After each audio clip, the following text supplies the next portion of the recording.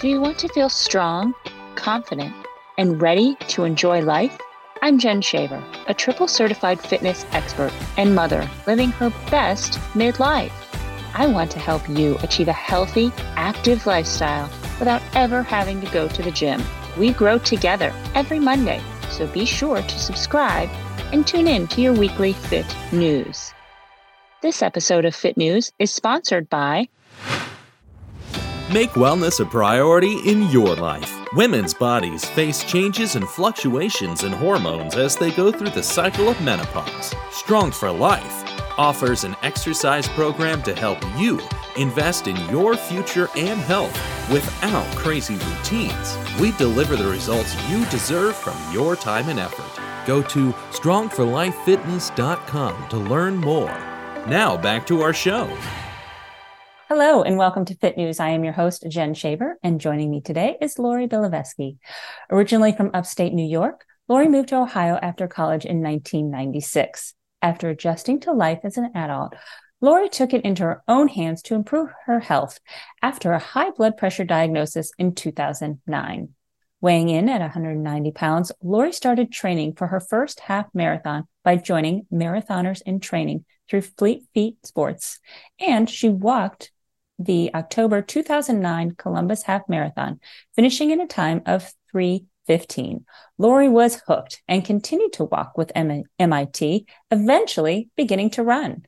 Along the way, Laurie lost weight, was able to stop the medication for high blood pressure, and fell in love with every aspect of being fit and healthy. Fast forward to July of 2023. Another health challenge presented itself. Early stage breast cancer.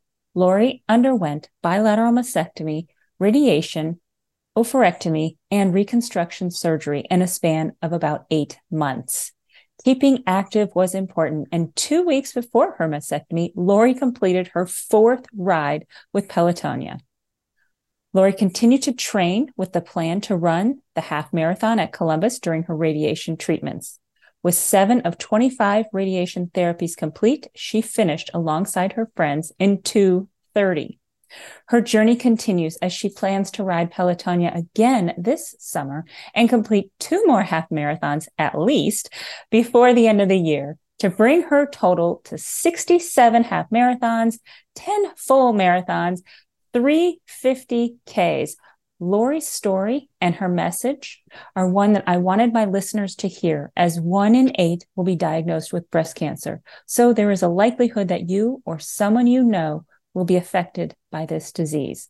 Laurie, thank you for joining us today to share your story, your journey, and all that you have to share with us today. Look forward to chatting. Yeah, thank you for having me. Quick note, you said July of 2023. Instead of Yes. July of 2022. I was diagnosed last year. Yes. I just want to give Yes. you a quick note for editing purposes. Yes. Yes. But yes, thank you for having me. I am really excited about being here. Yeah, so happy to have you. So tell us the role that, I know your journey started in 2009 in terms of your health and your fitness. So what was it like before then? In terms of where did health and where did fitness and a healthy lifestyle fall before your diagnosis? Mm-hmm. And then how did that change? That's a great question. So prior to basically getting out of college, I was not a very active person, spent my 20s at a desk because, you get out of college, you learn that you get a job, you sit at a desk, you drink Mountain Dew, you do whatever you have to do from a caffeine perspective to get you through. Right. And I wasn't raised with the mindset of activity first. My parents both were smokers. Uh-huh. My mother is still overweight to this day. She was overweight when she was pregnant for both her pregnancies. She's just been consistently overweight and never really shared that, she didn't go walking, she didn't go running, she didn't do any of that stuff. My father flew model airplanes. That was his activity. That's not exercise either. So I never really got a healthy start from my parents. So in my 20s, that's what I thought you did. You get a job, you go sit at a desk, you work for a little while, you go home, you sit in front of the TV, watch TV, eat crap. And right around when my husband and I were turning 30s, we're about 7 months apart in age. We both did the South Beach diet. and lost weight. And of course, South Beach is not a very sustainable. He actually did South Beach with a little bit of that Atkins thing because he likes meat a lot. So he did that. I did South Beach. We lost weight together at that point because I did not want him to lose weight without me. I didn't want to be the fat one when he was getting skinny. So that's not sustainable, as everybody knows. I did do a lot of workout. I went to the gym for the first time in my adult life and worked out there. I did some movement on the treadmill. I had a trainer at that gym. It's been a long time, so that's hazy. Right. And the lifestyle of South Beach is not continuous unless you're smart, because you add back in your carbs, you add back in all the other stuff it tells you to take out. And we both started putting back on weight when we got lazy. Yeah. So that's why I wasn't surprised I had gained weight again and had high blood pressure by 35. So my activity was very minimal, truthfully. I think we've talked about it. We spent a lot of time at Dave & Buster's on the weekends. Like, we would go there and play video games, but that's, again, not activity. So we were trying to figure out what you're supposed to do in your 20s and 30s and as an adult. And for me, my examples were just not there. Yeah. So I had to create my own. Yeah. Yeah. And then that's when you found marathoners in training. Yes. I had a colleague of mine that I was working with, like, our cubicles were across from each other. And I went and spectated for her. And I can't remember if it was Cap City or the Columbus Marathon, but it was one or the other. And I spectated for her. It had to be Columbus because she ran a marathon. And I remember watching her on Lane Avenue go by. Okay. Oh, yeah. And when she was done with it, she had kicked butt. She's a couple of years younger than me. She had kicked butt. And I said, if you were me and wanted to get into, like, trying to do something like that, I said, I don't think I can do a full, but I'd want to do maybe a half marathon. Yeah. What would you recommend? And gosh, she recommended marathoners in training and said, I didn't do that program, but I've heard wonderful things about it. Yeah. So I took her advice. I looked it up. I signed up in June of 2009. And I showed up. The first time I showed up, I knew absolutely no one. And we were huge in 2009. Like, there would be this huge crowd at Thomas Worthington High School, and finding your way and finding the people it was really tough back then. Yeah. But it ended up working out really well because they found the walking group, because that's what I had decided. I didn't think that I was ready to start just right out of the gate running. Right. Yeah. So I started walking. I hadn't even done a 5K at that point. Yeah. So never in my life had done a 5K, hadn't done 10K, hadn't done any of it. So you were ready to jump right in. I did. I made a plan of couch to half marathon. I was going to do a 5K. We have one in our neighborhood every year, a firecracker trot, because I live in Worthington Hills. And I was unfortunately derailed from doing my first 5K because my father got sick that same day and had a stroke. And so I had to leave town. And that same friend ran for me. So to this day, she had just found out that day she was pregnant. To this day, if I look up my times, I can find a 5K time that was like 22 minutes, because she was like, I'm pregnant, and like sprinted through my neighborhood. So, and I don't claim it. I like the result doesn't show up in Athlinks because I'm like, that's not me. I know it's not me. And now I know how bad it is to let someone run on your bit, but whatever. I just wanted someone to do it because I felt like she offered too. That was part of it. Oh gosh. Yeah. So it was definitely a change right there. Having my father have a health related issue start at that age. He was just turned 60 a week before. Wow. Yeah. He was young. Yeah. Very. So that would definitely be even more motivation, even though you had already started, but it was motivation to why I need to keep going. Yeah, absolutely. And I remember one of my most coherent conversations with him before it all happened, like celebrating his birthday. We talked about that I had gotten that diagnosis and that I was making this effort and I was going to start walking. And he was supportive, even though this was not something he was interested in. He would go and walk, just like anybody else. So he'd go out and walk on the boardwalk or whatever. He lived in Rochester, New York. So he was active. He just wasn't active, if that makes sense, like I am. But he encouraged it, which was really nice to hear at that point. And I have written a couple of times, like I have some notes about all that time period. I had said a couple of things like, it's too bad we didn't know he was the sickest one, because he complained about other family members and the issues they were having, but we didn't know he was the sickest one. And his parents that were in their 80s were still alive at that point, and they both died in their 90s. Wow. Like, he could have done so much better. Right. But Right. unfortunately, he passed away 9 months after he had his strokes, just a litany of things in between. Wow. So he was 60 years old when he passed away. Yes, April 13th of 2010. Yeah. Wow. That is young. Way too young. And there's a Yeah. lot of life to live. Like as I'm getting Right. closer and closer to that age, I'm like, Yeah. 60-year-olds. I sat next to a 60-year-old last night who looked seriously like 42. I'm like, she's Yeah. no way she's 60, but it's Yeah. just such a young age. It is. Yeah. Yeah. So just another reason on why we need to work on that preventative Mm. care and Yes, doing all that absolutely. we can to Yeah. prevent, disease. Not to say that everything is preventable, correct? Right, right, Right? exactly. Well, and Um, with him, he was a 42-year smoker, yeah. eating processed foods. I Yeah. mean, when we cleaned Oh. out his kitchen, it was very sad, but it was Mm-hmm. also what he could afford. And that's another whole like Yeah. story of life. But it's what he could afford. It made sense, but it didn't help his health. He Right. was thin. If you looked at my dad compared to my mom, he Mm-hmm. was thin, Mm-hmm. but it didn't help. Yeah. So Yeah. thin doesn't mean healthy. I've learned that quite a Right. bit. Right. Right. So. Because the effect of what you're putting in your body Mhm. on your heart and your gut Yeah, makes makes a big difference in your overall huge. health. Yeah. hmm Yeah. Absolutely. Totally unexpected. But, and one of the things about his parents, they both were cancer survivors too. So, it, Wow. yeah. So the fact that they lived into their 90s is in that time frame because they were Yeah. both born in the 20s. So Yeah. that time frame, it's like, wow, I'm sure that, and I know it was a very hard situation for them. So, Yeah. Yeah. Yeah. That is amazing that they were able to survive cancer mhm. and get to their 90s. Yeah, Yeah. absolutely. Yeah. Tell us about a little bit more about your, let's talk about Pelotonia first. Okay. So how did you get started there? And what is your mission there? Sure. From a cancer fundraising perspective, I've been raising money for American Cancer Society first, starting back in 2007. And I thought I stopped around 2009, but it looks like it was about 2013. And the Mm-hmm. only reason I stopped is because I was the chair for Relay for Life of Worthington. Mm-hmm. And Relay for Life gradually became something that was just too difficult in this size of a city. We Right. had multiple cities doing it, et cetera.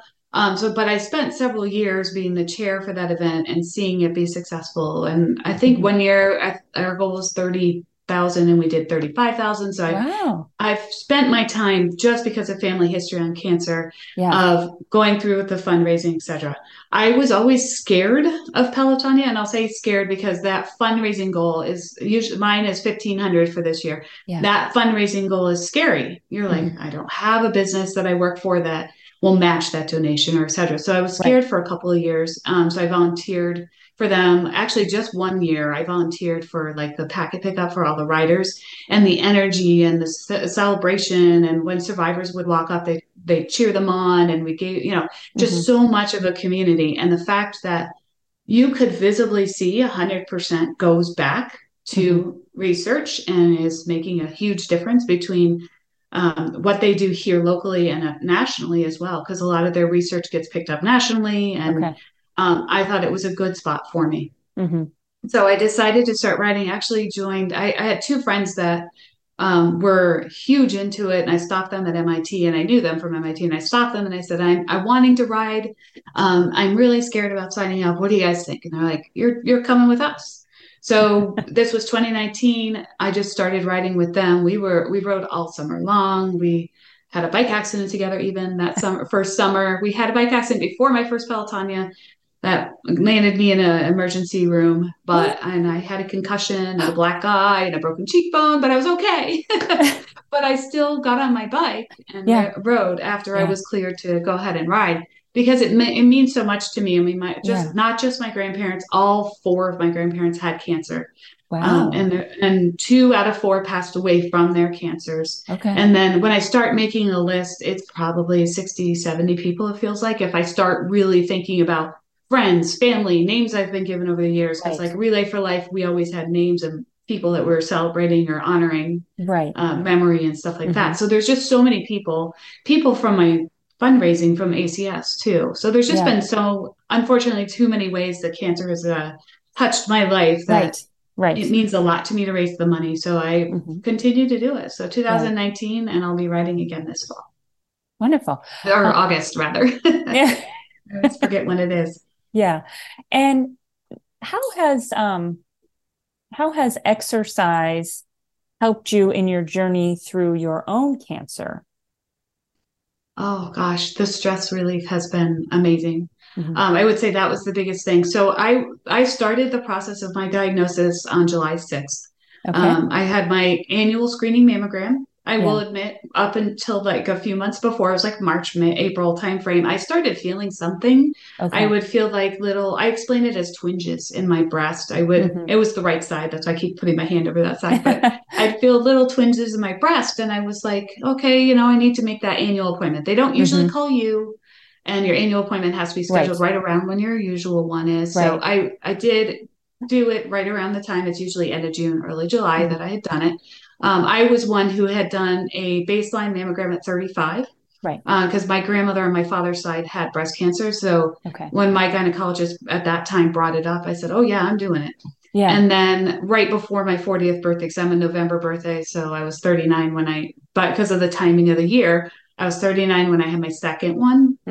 And that second one, I had microcalcifications that they saw on my left breast. We biopsied, things were negative. So life continued just having annual mammograms. Right. I had dense breast tissue. I would get that result every time. I never felt a lump in my breast, but I just knew something was different. My running had changed a little bit, I'll admit. Throughout that year, like starting in like February, March, I kept noticing that I was maybe going a little bit slower or just feeling a little bit different, but I didn't know what it was because it wasn't my leg. It wasn't an ankle. It wasn't anything. It just felt different. Yeah. And when I went ahead and had that mammogram on July 6th, it came back suspicious, and I immediately knew. I don't know how to explain it. I just knew. Ultrasound followed after that, where we did see the tumors. And I think I mentioned in my interview with you, the ultrasound tech kind of high-fived the radiation doctor about all of it because they were like, oh, hey, good catch. Oh, and it's a good catch because it's early stage. But high five over the patient's boobs. Yeah, no. So, oh boy. But yeah, so it definitely was a challenging time. But throughout all of it, not only have I made so many friends in my running community that supported me throughout so much of it, also I went back to MIT that Saturday after that mammogram. I ran Dash for Donation 5K because we set up a team every year for Dash for Donation for one of our runners, Team Superman. And so we do that every year, and that was actually the best thing I could have done because it was like, hey, I'm with my people, and they don't know anything's going on. I don't have to tell anybody, but I can just run.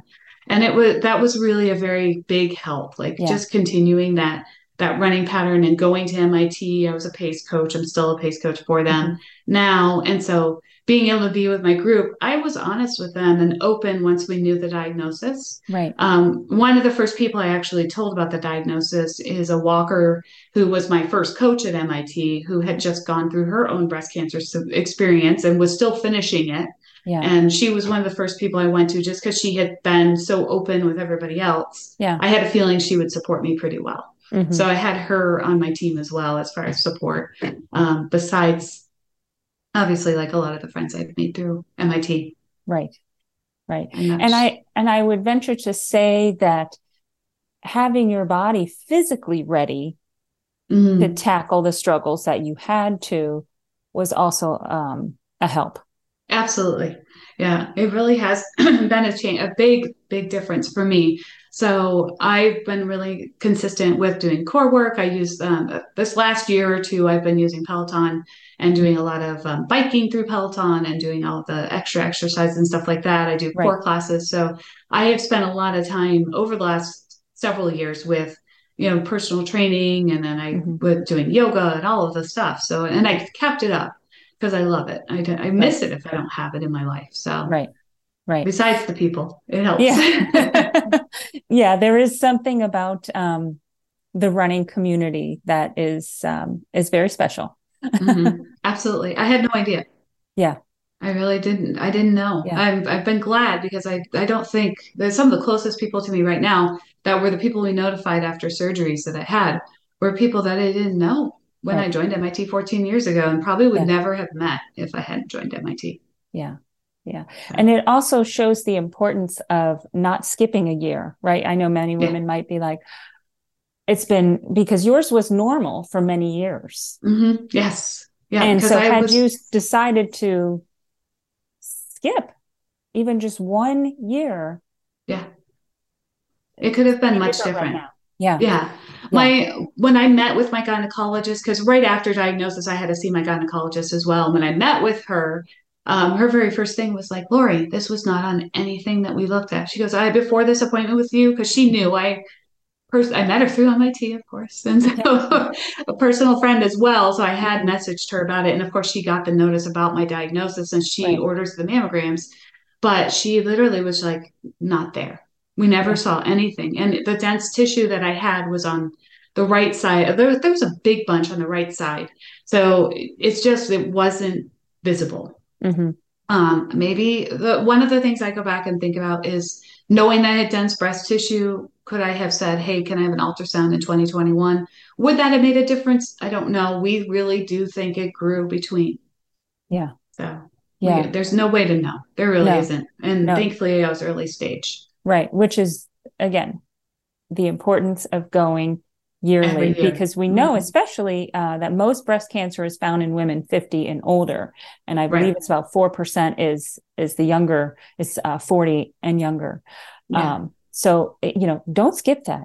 Just because you don't have anything on the radar at the moment doesn't give you the clear to say, Yeah.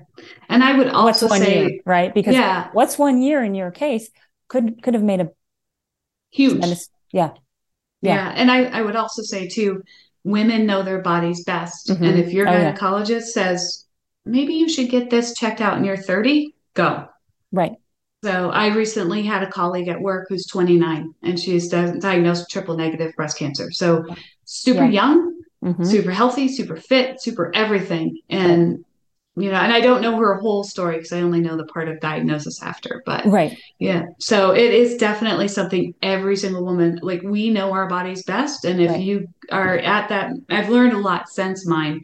Like if you're at that mammogram and they think they show you this suspicious on a paper, like you get a report and you don't call in and say, hey, when is my next appointment? Mm-hmm. You can push and ask for all these ultrasounds and testing. And actually, I'm sure you probably are aware, but ultrasounds in the state of Ohio for people with fibrous breast tissue is now okay and covered by insurances. Like it was just recently signed into law by DeWine. I think it was in January. Oh, that's good to know.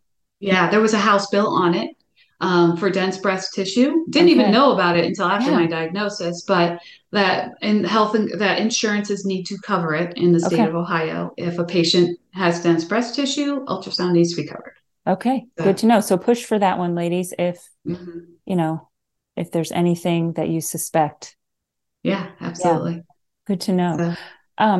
Let's talk a little bit more. We've covered a lot about the importance of your physical fitness in terms of, how it has helped you to recover faster, and also how it has helped you mentally push through all of this. But you're a busy lady. Yeah. Right? I am. Yeah. How do you make time to work out when there is no time? I am a morning worker-outer. Is that a word? Yeah, it is now on the Fit News podcast. Morning worker-outer is the new word.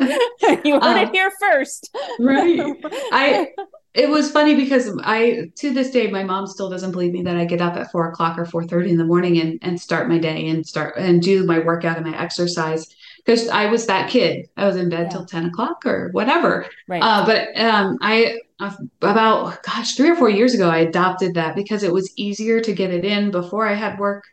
Or if I was traveling. I can remember one time getting up at 3 o'clock in the morning because I had a flight to catch. So I went out for my run and got on my flight later. That was at 8 o'clock, I think. I can't remember what the timing was, but I know it just for me, the motivation of doing a race well and doing the things that I wanted to do well is what got me out of bed every day. Yeah. I found after my mastectomy, my first surgery, I found that my recovery period, it was harder to convince myself to get up at those early hours. And then eventually it came back. Yeah. I go to, for example, I go to November Project on Wednesday mornings. It's at 5:15 in the morning. And I don't understand. There's two sessions and one's at 6:15. I'm like, I don't know how you can do a 6:15, 5:15, then I could be getting ready for work or whatever I have to do.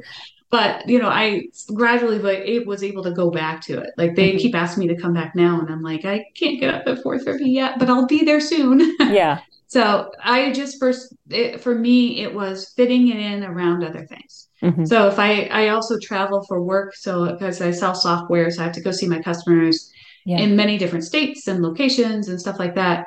I never travel without workout clothes, whether it's just running shoes and something to work out inside. I absolutely hate treadmills. So I try to just explore the neighborhood, whether it's safe or not. I don't care. I just try to do something around the hotel. I actually did laps in a parking lot in West Virginia last month, March, before my surgery. I had to go to West Virginia and I did laps in a parking lot because there was nowhere to run. So I just did laps in the parking lot by the hotel and it was 2 miles. It was good enough. Right. So, but it helps me not only with being able to handle the day that's coming up, but also just to feel better all day. The fatigue I wake up with sometimes from all of the cancer stuff I've gone through goes away after I exercise. Right. Yeah. So many people think, oh, I'm too tired, I can't exercise, not realizing that the exercise will actually increase your energy levels throughout the day and not take away. Right. And we should say, if you're doing the right exercise, right? Correct. Absolutely. If you're doing the right things for sure. Yeah. And if you're being a good girl and following a training plan for running a race or whatever, I tend to not follow those very well lately just because of what I've been through the last year or so. I need to get better about paying attention because MIT has great plans for us. It's just with life has been, I don't know, I've been off on that, but I still, if I can't get it in the morning or if it's cold, because I'm sorry, I don't like cold rain runs. No. And there's no extra credit and you're not getting paid for it. So exactly. That's my theory now. The older I get, I'm like, nope, nobody's paying me to do this. This does not bring a smile to my face. Right. But I find that I will go after work because there's also that workday sludge you have to run off. I mean, I'm being in sales. It's stressful when you're not making your numbers or you've got, a lot of projects and you can't get them all done. And, there's just a lot of reasons to go out and run. I've run at lunchtime before because, I've worked remote since 2011, technically. Oh, okay. So you were ahead of the game. And way ahead. I was. I also, very much so, because I worked for IBM at the time. They just bought my company. Okay. And they came to us all and said, you do not work in an office. You're in sales. So we had to go home and I kind of fought it at first and worked on a craft desk that was super small and stared at a wall. And now we turned one of our bedrooms into an office for me 6 years ago now. And I love it. Yeah. Coming in here is my sanctuary. Yeah. And so, but it definitely a lot of flexibility from that perspective. I'm lucky and we don't have children. So there is a lot of flexibility different for me, but I do have dogs. Then I have to factor that in and take in their training and do their, so I fit it in when I can. Yeah. And, it sometimes looks like a parking lot run. And so that, I think that's the important message that you just said right there. There are two things from that. Number one, a parking lot run, right? Wherever. That's what you had to use that day. And so you used it to your advantage. So maybe it's not a parking lot, maybe it's your hotel room, whatever it is, right? The other thing you said was it was 2 miles. So when people get stuck on this, I need an hour or I need, some grandiose amount of time. No, you went and you did 2 miles, which guess what was more than 0 miles and gave you what you needed for that day. So the idea is that, like you said, you fit it in and it doesn't have to be huge. It's just something is always better than nothing. Yes. And it doesn't necessarily have to be if a training plan says you've got to run 5 miles that day, then okay, that might look like 2 today. And maybe if you have time at 2 in the morning, and maybe you have time for 3 more later. If you don't, too bad. You can do Right. it again. Like Right. it's always the way that I've been raised with my training plans. I say raised Yeah. is that it's the cumulative. It's not the Uh-huh. daily. Like Right. if you're end of the week, you should have had 17 miles. Get in 17 miles, whatever way you need to get them in. Right. Right. And So, that works towards whatever it is your choice exercise or yeah, movement happens to be. right. It's what can you do today, no matter how small you might think that is. It's exactly that. It's the cumulative effect. And the more you do it throughout the Yeah, years, right, the yeah, greater the reward. absolutely. I mean, I could never have gotten this many races in and done if I hadn't tried to make the time for it. Right. So, Right. and it's very interesting too. Like I remember doing a 10-mile run on a Wednesday morning before a meeting I had. Mm-hmm. Cannot tell you what time it started. And when I saw the person, she was someone else who was into running and fitness. And I was like, oh, I ran 10 miles this morning. She was like, girl, let me buy you the coffee. Like, we're just here to hang, we're here to talk. And I wasn't going to buy you coffee, but now I need to buy you coffee. She was like, how the heck? And this was an 8 or an 8:30 a.m. meeting. Yeah. And it blew her away that I was out there that early. Yeah. Yeah. Well, I think it comes down to making a promise to yourself about your Absolutely. health, right? Mm-hmm. And Yeah. so I'm making this promise that I am going to keep myself healthy. Yeah. And what that looks like each day is different, right? Yeah. Absolutely. I But agree with that. at the end of the day, I'm going to keep that promise to myself, just like I would keep a promise to any other person that I make a promise to. Right. I exactly. And I have always had the motivation not only of my father and his illness, but Mm-hmm. of not being my mom later. I Mm-hmm. mean, I'm proud of her now. I mean, I'm still proud of her. You know, Right. you're always proud of your parents, Right. but my mom has like she was here actually helping me through my last surgery. She came for Mm-hmm. both surgeries, but looking at her, she had lost about 20 pounds since last time I saw her. So Mm-hmm. she's working on herself. And I Mm-hmm. love that she's doing that in her retirement. She's going Yeah. for a walk and she's Good. getting ready. You know, she's going to Iceland with one of her girlfriends. Oh, Like fun. for 10 days, I think it is, coming Mm-hmm. up in about two or 3 weeks. And I'm proud of her because it's not what she's used to, Mm-hmm. if that makes sense. Like it's Yeah. not how I don't know anything about how her mom was and if she had time to exercise or any of that stuff, but it's all learned. Our family Right. life and the way we go, it's learned. And if Mm-hmm. you can change it and be different, then it definitely makes I don't know, I'm just a happier person because of it. Right. Right. And So preparing your body to do the things as you age. yes. You Yep. want to run. So if you want to run, you've got to prepare your body Yeah, to be to able do to that. continue to run. Yeah. Exactly. Yeah. Yeah, and after this surgery recovery, I'll be able to get back into some of the strength training and Mm-hmm. rebuilding and building and continuing to build muscles because that's one of the biggest things that this breast cancer does too. Unfortunately, like I Right. went into automatic menopause after my oophorectomy. Mm-hmm. Took about a month to see some of those side effects, but my bone density when they did the Uh-huh. original screen, they were like, "You've got a beautiful spine and everything looks great," and I want to keep hearing that. Right. So Right. I've been working. I've definitely am like literally itching to be able to lift a weight, Yeah. Yeah. but Yeah. I'm Because not allowed to do any of it yet. So yeah, all in time with patience. yes, absolutely. And I don't have much of that. Um, and one of the other things that's important too, like with the radiation, Mm-hmm. with the permission of my doctor from my radiation oncologist and his team, they were totally fine with me running the Columbus Half Marathon. Mm-hmm. In fact, one of the radiation, I don't know if they're called technicians. I think they're technicians. I'm not sure. But one of the women that helped me through that process was out on the course watching for her son's girlfriend or fiance or something like that. So she was watching for me too. And she told me after I came back with, and I didn't bring the medal. I should have probably brought my medal in and shown them. But she told me when I came back that she had said to another passerby that she was looking not only for her son's fiance, but for one of her patients. And she's like, current patients? And they were like, yeah, that's a current patient. So I had 7 treatments in when I ran that race. Yeah. I felt pretty good. I actually am one of the lucky ones because I had barely any side effects from the radiation other Mm-hmm. than some skin tightening afterwards. So Yeah.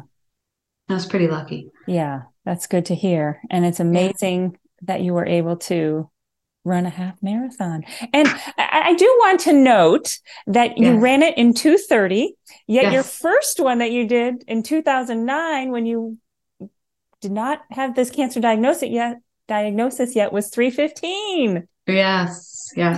So I mean, that's amazing too. Yeah. And I have broken 2. So it's been a while since I did that, and I would love to do it again, but I'm not going to force it. Right. I feel so different now that I've been through all of this, as far as like, you establish goals. You're going to do this, you're going to do that, run sub 2, whatever. Right. And now I'm more like, I'm just going to run for fun. Yeah. Whatever happens while I'm out there, and I'm going to be smiling better the whole time. Those race pictures, man, I always miss the cameraman. So. Oh yeah, you got to find him and put your fake smile on, even though you're suffering. I'm always so bad too. Me, don't I look so happy doing this? Yes, absolutely. Oh, but important. Now you will run with joy. Yes, absolutely. Yeah, because there's just unfortunately, through this process, I've met more women. I always call it my club. There's a club now, and there's just more women that are joining it. Yeah. And that's hard. But at the same time, it's nice to have support. Mm-hmm. We support each other all in different ways. So anything I can do to help people, I've been really, ever since diagnosis, I really have. There was someone else that I've been supporting that got diagnosed right around the same time as I did, that was in our group. So we're similar paths, but everybody's diagnoses are different. So I was lucky enough that I'm pretty much done at this point. Oh, good. Yeah, and she's got a few more months. So it's fun to be able to, it's not fun, I should say. It's good to be able to support each other. Right. So. Yeah. And it's nice to know that there is support. But I mean, I think that goes back to the fact, as I said in the introduction, that 1 in 8 will be diagnosed. So the likelihood that you are going to know somebody, or you yourself, is high. So that's why I am glad you joined me today to share your message. Looking for a fitness program that fits into your busy schedule? Look no further than Strong for Life Lite. Our brand new program offers whole workouts every month that you can do from the comfort of your own home. No need to worry about missing classes or juggling gym time with family time. Join Strong for Life Lite today and get on track to a healthier you. Now back to this episode of the Fit News Podcast. Yeah. And unfortunately, I heard recently that it's becoming slowly 1 in 6. Oh, wow. Yeah. It's a little bit more scary. One of the things, like throughout the way that your treatment is handled at Ohio Health, and I'm sure other health systems do it, you have a patient navigator, and I've talked to her about that. Yeah. And a couple of the things she has said is she's seeing more and more in the 30s. And I can't say it enough. If you think something's wrong, push for the appointments. They tend, I have somebody, I can't remember if the person, I'm pretty sure the person was benign, but she had a lump, and the doctor kept saying, oh, it's fine, you don't need to worry about it. But that peace of mind to know even that it might just be dense breast tissue you're feeling. It doesn't matter. Don't be dismissed, because I feel so often too, we are often dismissed. Yes. And if you feel in your gut that something isn't right, whatever it is, whether it's breast cancer or whatever health thing you are going through, don't be dismissed, because as you said, Laurie, we know our bodies best. And so if something is bothering you and your doctor isn't listening, go somewhere else. Find somebody that will listen to you, because you know your body best. Yeah, absolutely. I mean, I think I said it when I was talking about my diagnosis. I knew. Mm-hmm.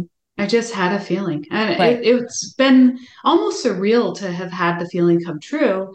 But you're going to think I'm nuts when I say the next thing, but given having 4 grandparents, I thought I would have cancer. I really, that was part of the reason why I fundraised so much, is because they all had it. I didn't mention I've been genetically tested. I am negative for all the genes and all that stuff. So I'm very lucky from that perspective. Okay. And cancer has skipped my parents' generation. Yeah.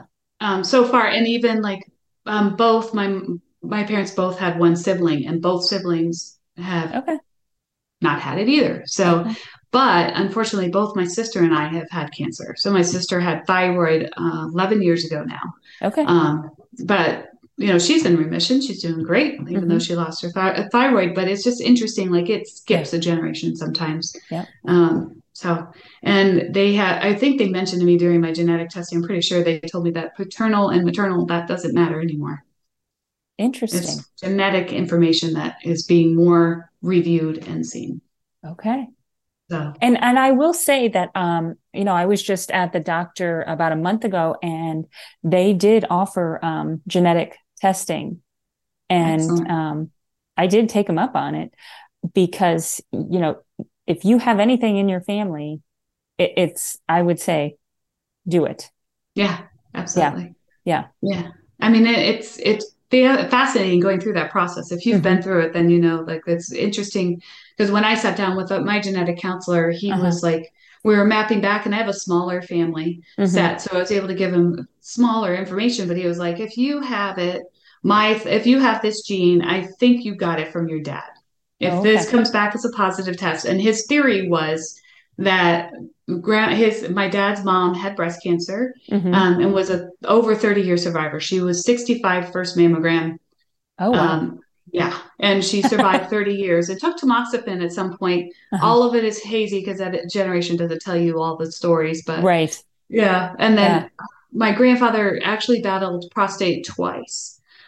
So when he died on the day after his 90th birthday, so like he was fighting prostate at that point again. Yeah. So his thought process was, if you have this gene, it's going to come from your dad. So it's like super fantastic, like fascinating to me that this research is out there. Yes. This is the research. We're going back to Pelotonia, but that's the research we fund with stuff like Pelotonia, other cancer research. It's amazing to me how much. Yeah. And I am experiencing things that didn't exist. Like when my grandmother was diagnosed, they do testing now to tell you whether you're hormone positive, hormone negative, as far as those two things. Like, so that's how we have people we know are triple negative or triple positive, or in my case, I was double positive. So hormone ER and PR positive, but HER2 negative. And HER2 negative is a really good diagnosis. Okay. So it actually saved you from some kinds of treatment. I was very lucky to be able to skip chemo because of that. And then oncotyping is done as well. And there's two different categories for oncotyping based on premenopause patients and postmenopause patients. Premenopause has more categories. Okay. There are two, I think it's like 20 and under, if I remember the exact numbers right. It's 20 and under that normally don't indicate chemotherapy. And it's like the certain range after that do. Because the outcome of chemotherapy isn't always the best. Right. It's not going to do you, like the side effects from chemo is not going to help you that much if your oncotype score is lower. And mine was lower. So that's why I was able to decline it. Okay. And then post-menopause, I don't know as much about that, thankfully, because I'm younger, unfortunately, younger side. But that research didn't exist when my grandmother had breast cancer. So the response back then was, I go back and forth, because as a kid, I was told she had a single mastectomy, but as an adult, I've been told she had a double. Okay. So she went ahead with her mastectomy and reconstruction. And the one thing she complained about, this is different kind of research, but one thing she complained about to me once as an adult, she told me about her cancer. She hadn't. And then she talked about, I never found a bra that fit me right. And now there's companies that do that. Yeah. Like and that's one of the nicest things, like health insurances cover bras for mastectomy patients for the rest of their lives. Oh, wow. Now, I just found that out through Over My Head Boutique at the Bing, and I went and got fitted for bras last week, and I have bras more. I'm going to have more bras now than I used to buy for myself before, because I focused on sports bras rather than everyday bras. So, but you see, like, not just research is coming on, fashion is coming on, and paying attention to what women need and helping us with the things we need. I'm sure there's a whole bunch of resources I haven't found yet. Right. But these are just some of the things, like the difference between what my grandmother went through and what I've been allowed to go through or helped with. It's just such a huge difference. Yeah. Yeah. And it makes me sad that she never had a right bra. Right. Yeah. But as you mentioned, the research component has come such a long way, which is why it's important that we do support these areas who are trying to fund new research. Yes.